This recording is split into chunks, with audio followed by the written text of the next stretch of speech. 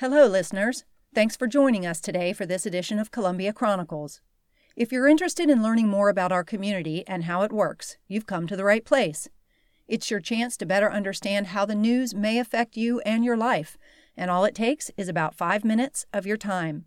Today's topic revolves around gender issues and inclusion. The push for equal recognition of women's contributions is a nationwide movement that one group of local Columbia women is working hard to recover. With the help of Rachel Hodges, Historic Columbia and the South Carolina Women's Rights Empowerment Network, or WREN, 12 women will be honored throughout Columbia in creative ways that include a map, a walking tour, and special icons throughout downtown. The project is designed to bring attention to the lack of city landmarks dedicated to women. Today, Megan Rowe takes to the streets of Columbia to find out more about the City of Women map and the significant contributions of women here. I'm sitting down with Rachel Hodges today to discuss Columbia City of Women, a collaborative project involving WREN, the Women's Rights and Empowerment Network, and Historic Columbia. Would you mind telling us a little bit about yourself and your role in Columbia, both professionally and or personally, involving women's issues?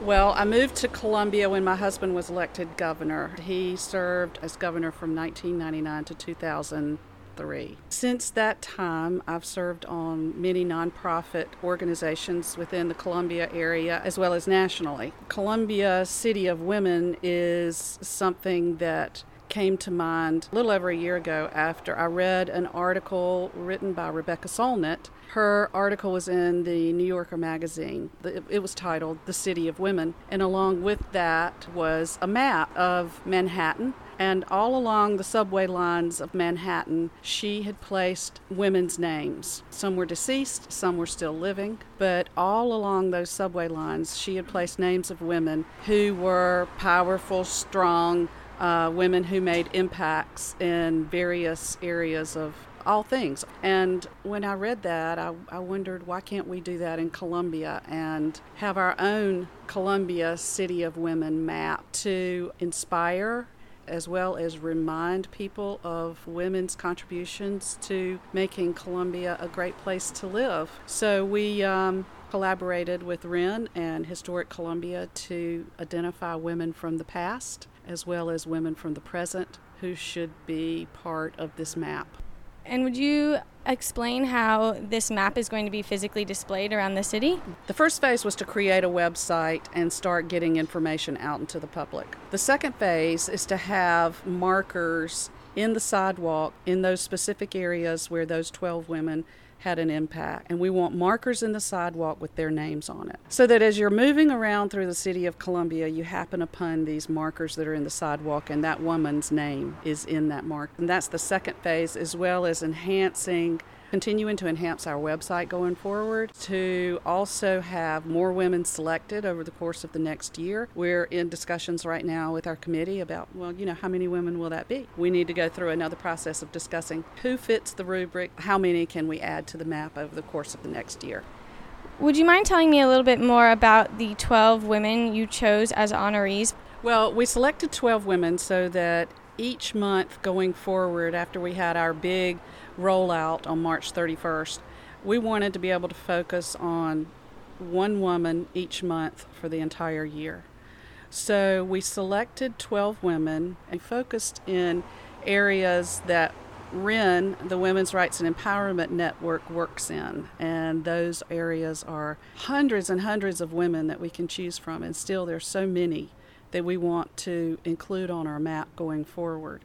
Our committee felt that it was important to select 12 because the map itself will guide you. If you go to the website, you can pull up the map, and that will guide you to specific points in the historic footprint of Columbia where we are focused. And you can see one of those 12 women's names, like Lily Filler, for example, who was instrumental in recognizing Holocaust survivors here in Columbia. We want her name to be representative of Memorial Park. She's also someone who started the first all-female-owned OBGYN physician's practice in Columbia, and she was also the first woman chief of staff here at our hospital. So she's had many layers of accomplishment. She fills virtually every block of our rubric. Also, there are other women who do the same, but we wanted to, on our map, have strategic points where those women were instrumental in pushing change. And so you can go to those points where women were impactful and stand on that space, on that sidewalk where she stood, and read what she did in her life to make Columbia a better place to live. Could you tell people who are interested how they can get involved in this project? The best way to learn more about the project and become involved is to go to the website. There you can find out more about each woman. You can see the map for yourself. You can take the walking tour and be inspired. Or you can fill out information so that we can get in touch with you if you want to volunteer your time, or if you have some ideas to contribute to the selection of these women, or maybe you know someone that we should include on our list. Okay, thank you so much for sitting down with me today. To learn more about this project, visit www.columbiacityofwomen.com. For Columbia Chronicles, I'm Megan Rowe. Thanks for listening. Columbia Chronicles provides in-depth coverage of news and issues important to the greater Columbia community. It's produced through a partnership between the University of South Carolina's School of Journalism and Mass Communications and USC Student Media.